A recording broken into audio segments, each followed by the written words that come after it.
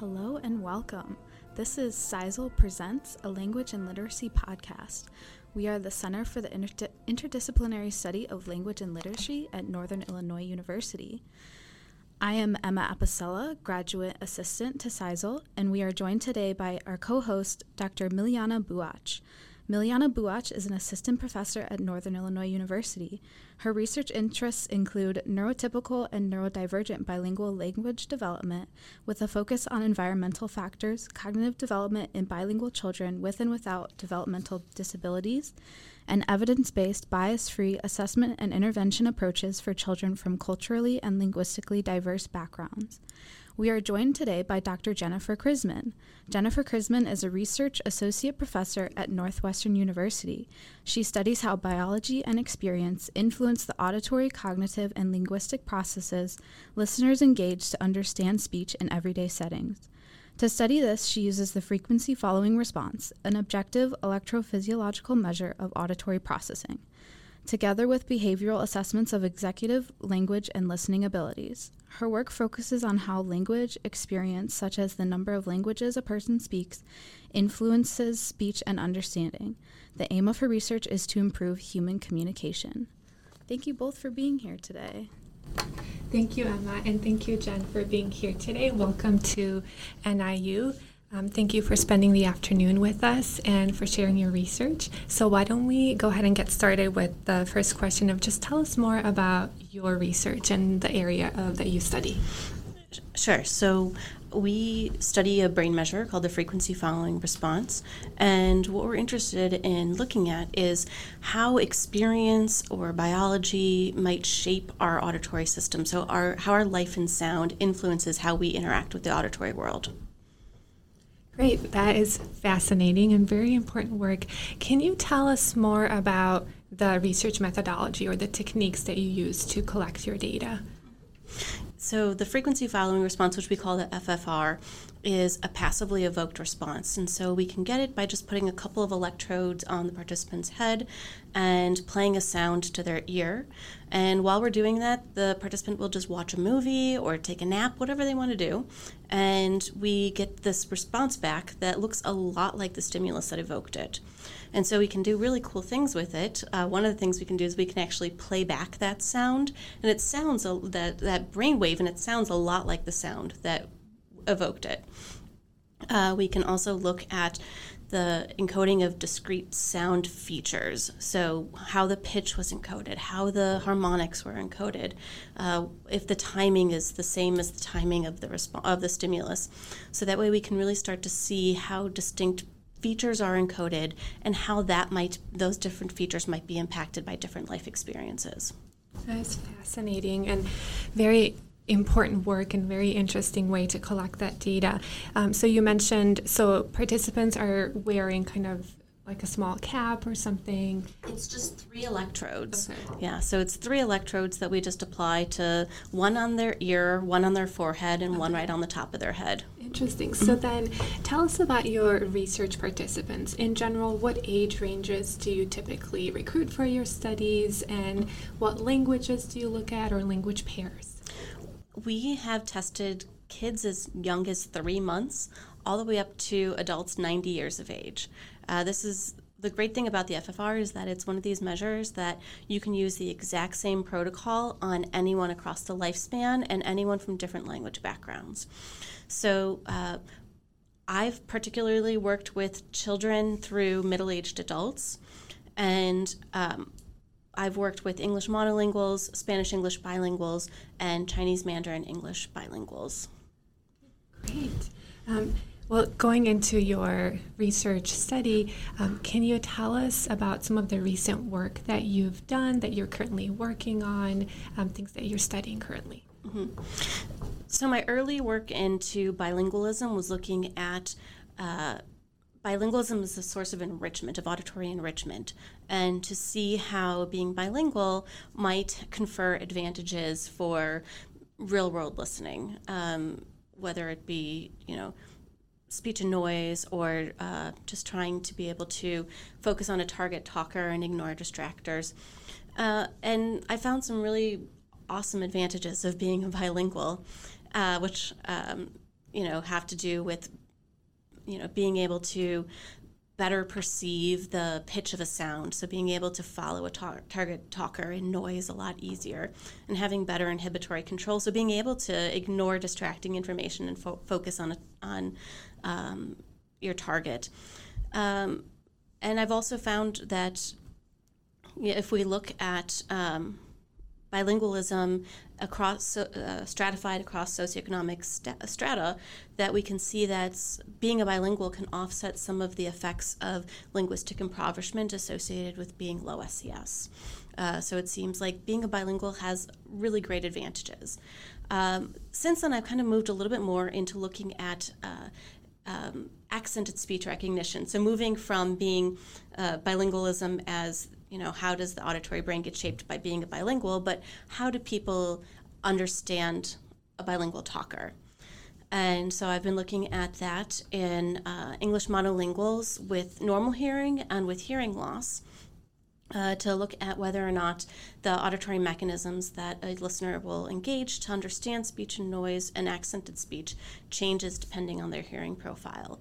And I think it's incredibly important because, more than half of the bilingual or half of the English speakers in the world are speaking it as a second language. And so it's really important to understand how it is that people, especially native speakers, will understand an accented talker and what we can do to improve that, just so we can try to improve communication in this ever globalized world. Yeah, as you mentioned, more and more globalization leads to people traveling and people having access to all kinds of individuals who speak a variety of languages. So you spoke about monolingual individuals and how they process, how they hear accented input. Are there any individual differences that you found in your work that seem to either help or hinder listening to accented speakers? So the listeners, as they're listening to that non-native input, are there any individual factors that could either improve that or maybe that hinder that listening process? Mm-hmm.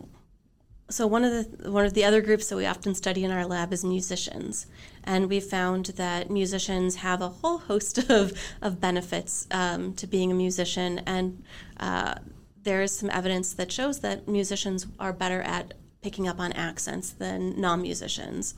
And then certainly we know that hearing loss plays a big role in being able to understand accented talkers as well, and it's easy to think that speech and noise would be affected by hearing loss, but yeah, the idea that having hearing loss can alter the way that your ability to understand an accented talker, I think, is something new that we're showing. Mm-hmm. And in terms of your thoughts, why do you think, or what makes non-native input difficult to understand for monolingual speakers? Do you have any hypotheses, any evidence from the work that you've done? Yeah, so what we're looking at is if you have this, I like to use the Where's Waldo analogy. So when almost everything that we do, we're having to listen to speech and noise. And so we're constantly having to do this auditory version of Where's Waldo. And so now you've spent your entire life thinking that Waldo is going to have a red and white shirt. But now let's say that Waldo's shirt color changes slightly to cream and beige. And now you have to adjust to that being the new Waldo. And so accented speakers it's the kind of the same way, that you have to learn the different phoneme categorizations that they have. So the ways that they're distinguishing their speech sounds are going to be different than someone who's a native talker. And so you have to be able to have that flexibility as a listener to adjust to those new boundaries and to be able to adapt your listening to identify those new boundaries. Mm-hmm. Have you done any work with how bilinguals are able to listen to accented input? We know, at least in my experience with children, we know that children prefer native speakers, even bilingual children. Have you done any work with bilingual listeners listening to non-native input? I have that going on right now. We're collecting the data actually as we speak. And so what I'm looking at is so English monolinguals, Spanish-English bilinguals, and the Chinese-Mandarin bilinguals. I'm looking at both from the talker perspective and the listener perspective. So if you are a Spanish-English bilingual listener, how do you do if you're speaking with someone who is a Spanish-English bilingual and you're speaking in your second language of English? And so that research is really going on right now, and I'm really excited to see what comes out of it. But we're really planning to look at just, the auditory mechanisms through FFR, and also looking at some cognitive and linguistic mechanisms to see how those might all work together with your language background experience to influence how you understand accented speech. So exciting.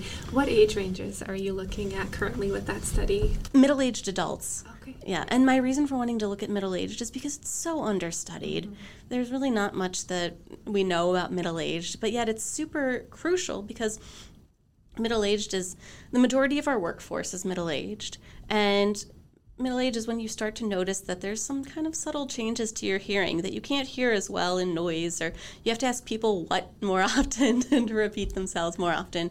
And so I really wanted to just try and get a sense on what's happening in that middle-aged group.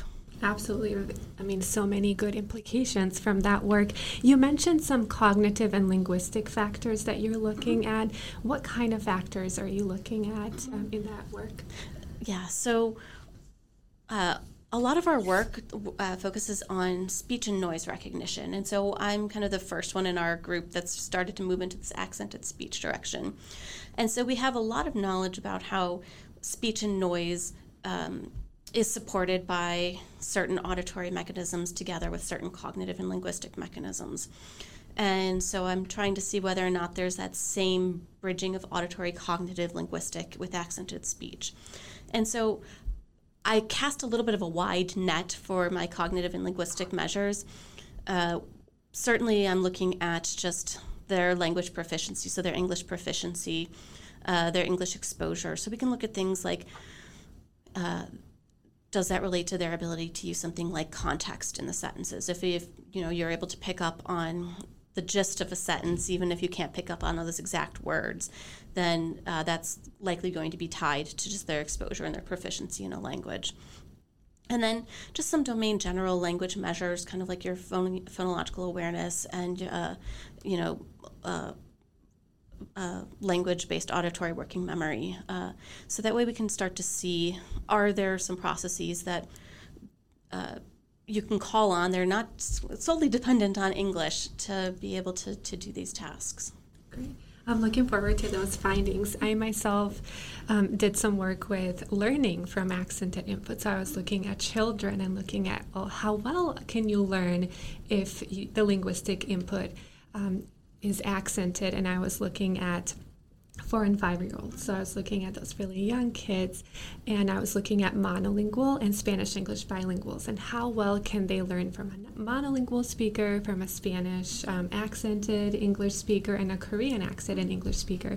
And the general findings were that as the phonology of the accent became more and more distant from English, it became more difficult for children to learn. But like you said, there's individual differences in terms of proficiency, in terms of how intact the cognitive system is. So very kind of similar, but different ways to look at it. So I'm really excited to see your results in middle-aged individuals and how they process that non-native input. So we talked about, how exposure to non-native input can impact your listening, and then with my work, how can it impact that learning?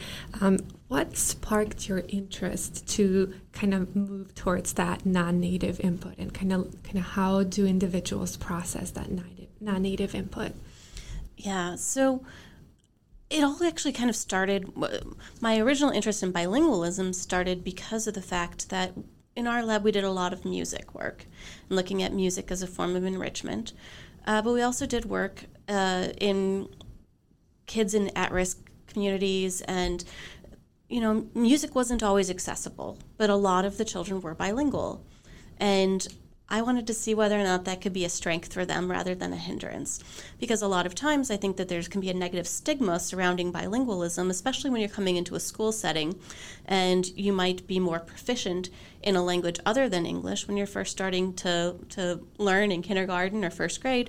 And so then trying to change the way that we think about a child who comes in from a bilingual family as being a strength and not a weakness. And so then that was part of the goals of my work, was to explore whether or not that really was the case.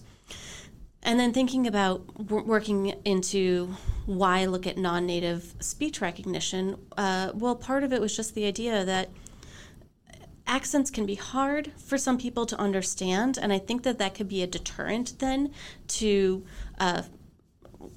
communication, where what I really want to do is be able to bridge communication from across different groups and among different backgrounds. And I think if we're all able to understand each other better or know what we need to do to be able to listen to someone better, then I think that we can help to bridge communication. Very real-world implications based on your work. You talked a little bit about advantages in terms of being bilingual, and we know there's also some disadvantages when you're bilingual and listening to either non-native input or listening to speech and noise. Can you talk a little bit more about your work and kind of those advantages versus disadvantages of being bilingual when you're listening to, and I think you said most of your work in that area was looking at noise and looking at speech and noise. Mm-hmm. Yeah, so we were looking at bilinguals, and we found that they have this enhanced representation of pitch. They have stronger pitch encoding, which is really important for being able to lock on to the target talker and noise. And so it helps. It's one of the most important cues that we have for speech and noise perception.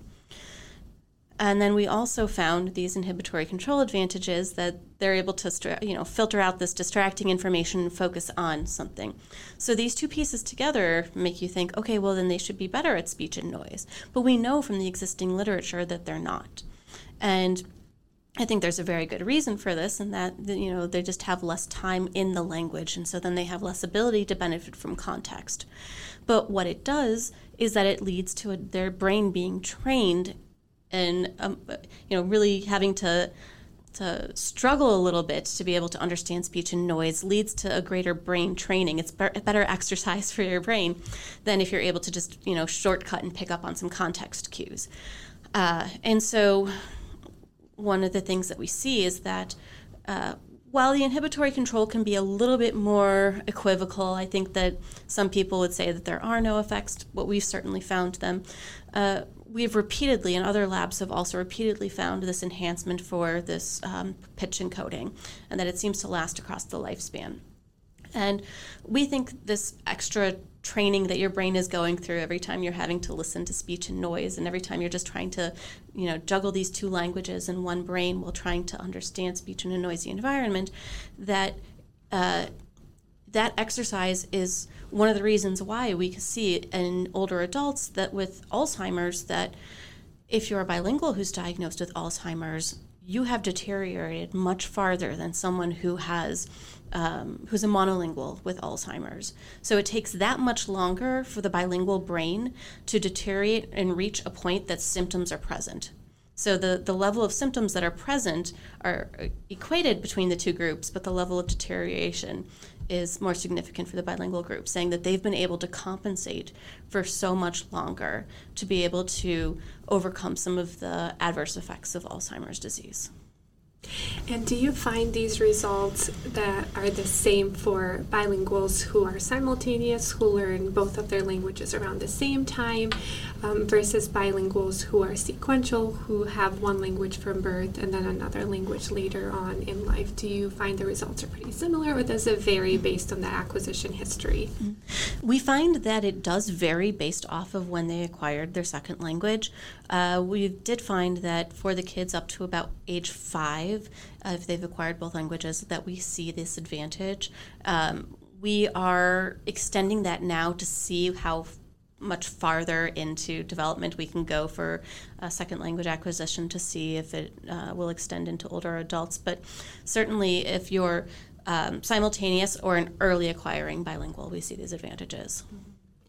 And I've also read some work in terms of individuals who code switch often and individuals who don't code switch. Can you talk a little bit about that bilingual experience in terms of what is it that a bilingual does that may enhance those advantages versus may not have much of an effect. Yeah. So the idea is just bilingual is a mental juggler of two languages, that they can never, ever have one language fully inactive. And this is work that Dr. Viorica Marion had done in her graduate or postgraduate or postdoctoral work, I believe, showing that even if you only do a task in one language, your second language is still active in the background. So that means it needs to be suppressed, it needs to be handled. And so there's this constant juggling that's happening for a bilingual that I think is leading to differences in how the bilingual brain is, how they use it and how compared to how monolinguals will use it, and just in terms of how it then gets shaped up. Yeah, so there's many variables that go into play to these bilingual advantages versus disadvantages. Mm-hmm. Can you talked a little bit about your current study that you're collecting with middle-aged adults and looking at how they process non-native input. Can you talk a little bit about some future work that you're planning to do and other variables that you're really excited to study, and other studies that you just can't wait to get started on? Sure. So where I'd really like to take this next is to add in the dimension of listening effort. So I haven't looked at listening effort yet, but I think that it's going to actually be quite a critical factor in whether people are going to find accented speech recognition difficult or not. It will give us kind of that objective measure of, okay, this is difficult for this individual, and now what is it about that makes it difficult for them, as opposed to being able to look at, just right now looking at looking at accented speech in general. Now we can really narrow it down to, okay, these were the trials where they really struggled. Now we can look at what it is specifically that led to that struggle. That's really interesting, and it has a lot of real world implications in terms of how do you hear that accented input, and how can you learn from that accented input. So what is it? What makes it so difficult? Is it the strength of the accent of the speaker? And that's also very relative. How you perceive accent is very relative. So how do you plan to measure that listening effort in individuals? So it's going to be with pupillometry. So we'll do pupillometry recordings while they're doing the accented speech study. And so the accented speech sentences, the stimuli that we have, we got from Anne Bradlow, who's a collaborator of ours over in linguistics. And so what she's done in her lab is they've had people from very diverse backgrounds and language experiences come in and record a whole list of sentences in English and then also in their native language. And so that way we have all these different samples that we can choose from to, and a lot of them have been normed by her group to see whether or not they're somebody who people find more challenging to understand or find easier to understand. And so we've gotten a range of those different people that we can then put in, but now we'll have a way of saying objectively that, okay, your pupils don't lie. They're telling us that you're having a hard time. That's great. So you're going to be using how dilated their pupils are based on what stimuli you're presenting. Yes. That's so exciting. I'm looking forward to those results as well. Let's see. So in terms of the research that you're doing, if you had to summarize, provide a list for us in terms of everything that you've done so far. How would you create that list in terms of these are the most pertinent findings that have real world implications? What would you say to someone asking you that question in terms of what are the real world implications? And then obviously you're preparing new studies based on those findings. Yeah. So, I've talked a lot today about our bilingual work, but we have work in children with dyslexia, children with autism spectrum disorder, musicians. So we've looked at all these different groups, and I think the one thing that we can say is that the FFR is sensitive to each of those. So there's something distinct in somebody's auditory processing depending on what their life experience is. And so what I'm hoping to be able to do is to be able to characterize individuals based off of their FFRs. And it has applications, I think, for something like being able to dissociate a language delay from a language disorder. So if we can just record somebody's brain response to sound and say, okay, I know why they're struggling with learning languages right now, then we're going to be able to help them and get them into targeted interventions more quickly. And so the long-term goal of all of this work is really to be able to just look at a single individual's FFR and say, okay, I know what you're really good at, what you struggle with, and I know how to help you. So getting an index of looking at that FFR and getting an index of, well, this is what I think, why you're having a difficult time processing this information. You mentioned looking at autistic individuals and individuals with dyslexia. Can you share more about those results? I'm really interested in what you found. Sure. So with our FFR, one of the things that we do is, it's a very small response. So we're going to play this sound a couple of thousand times, and typically what we'll do is average all those responses together. But what we can also do is we can also look at how consistent the brain responds from one sound to the next. And that measure of consistency tells us about just how stable the brain is and how well it can represent different sounds. Think about it as kind of like categorical perception. So your ability to create these boundaries between different word sounds is going to be influenced by how stable you are in responding to each of these sounds. And so what we found is that children with dyslexia, they have more inconsistent responses, which I think makes sense just because we know that they have a little bit of harder time with something like phonological awareness. And so if you are having a hard time hearing what those boundaries are, you're going to have a hard time being able to recognize or recreate those boundaries. For children with autism, what we see is that they have reduced encoding of the pitch. And I think this also makes sense as well because pitch is our emotional cue. And so it's what's going to distinguish whether or not what you're saying is happy or mad or sad. And if you're not able to pick up on that cue, then you're going to have a hard time responding to it. Absolutely in agreement with that.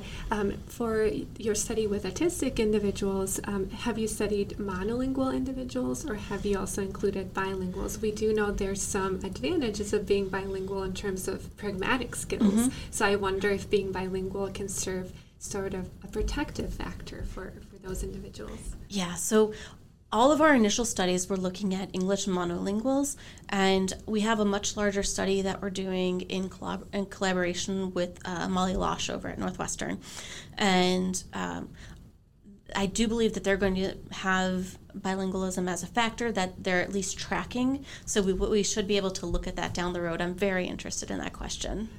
That is I'm very interested. It's always hard to recruit individuals, special populations who are also bilingual because a lot of times those parents are told, oh, maybe just stick to one language. So it can be really difficult. And we know bilingualism is very heterogeneous. So there's so many variables that we have to take care of. Yeah. My husband, he was born premature, and the doctors told his parents, oh, you can only speak to him in English. If you speak to him in any other language, he might not ever learn language, so it can only be English. Wow. Well, hopefully we're able to, get rid of those myths, and with studies like what you're doing, hopefully we can inform everyone a little bit better. Well, thank you for all the wonderful information that you've provided. I'm really looking forward to all of the findings, your future findings, and the things that you've planned that are currently in works as well that you've planned. And I can't wait to follow your work, and hopefully we can collaborate as well with our interests. So thank you for being here, and I hope you're enjoying your time at NIU. And hopefully we can get you back soon so you can fill us in about all the results of your future studies. Thank you so much for having me. It's been a pleasure. Well, thank you, Jennifer and Milijana. This has been CISLL Presents, a language and literacy podcast. Thank you for listening. CISLL Presents is brought to you by the Center for the Interdisciplinary Study of Language and Literacy at Northern Illinois University. Music was performed by the NIU Steel Band, arranged by Yuko Asada.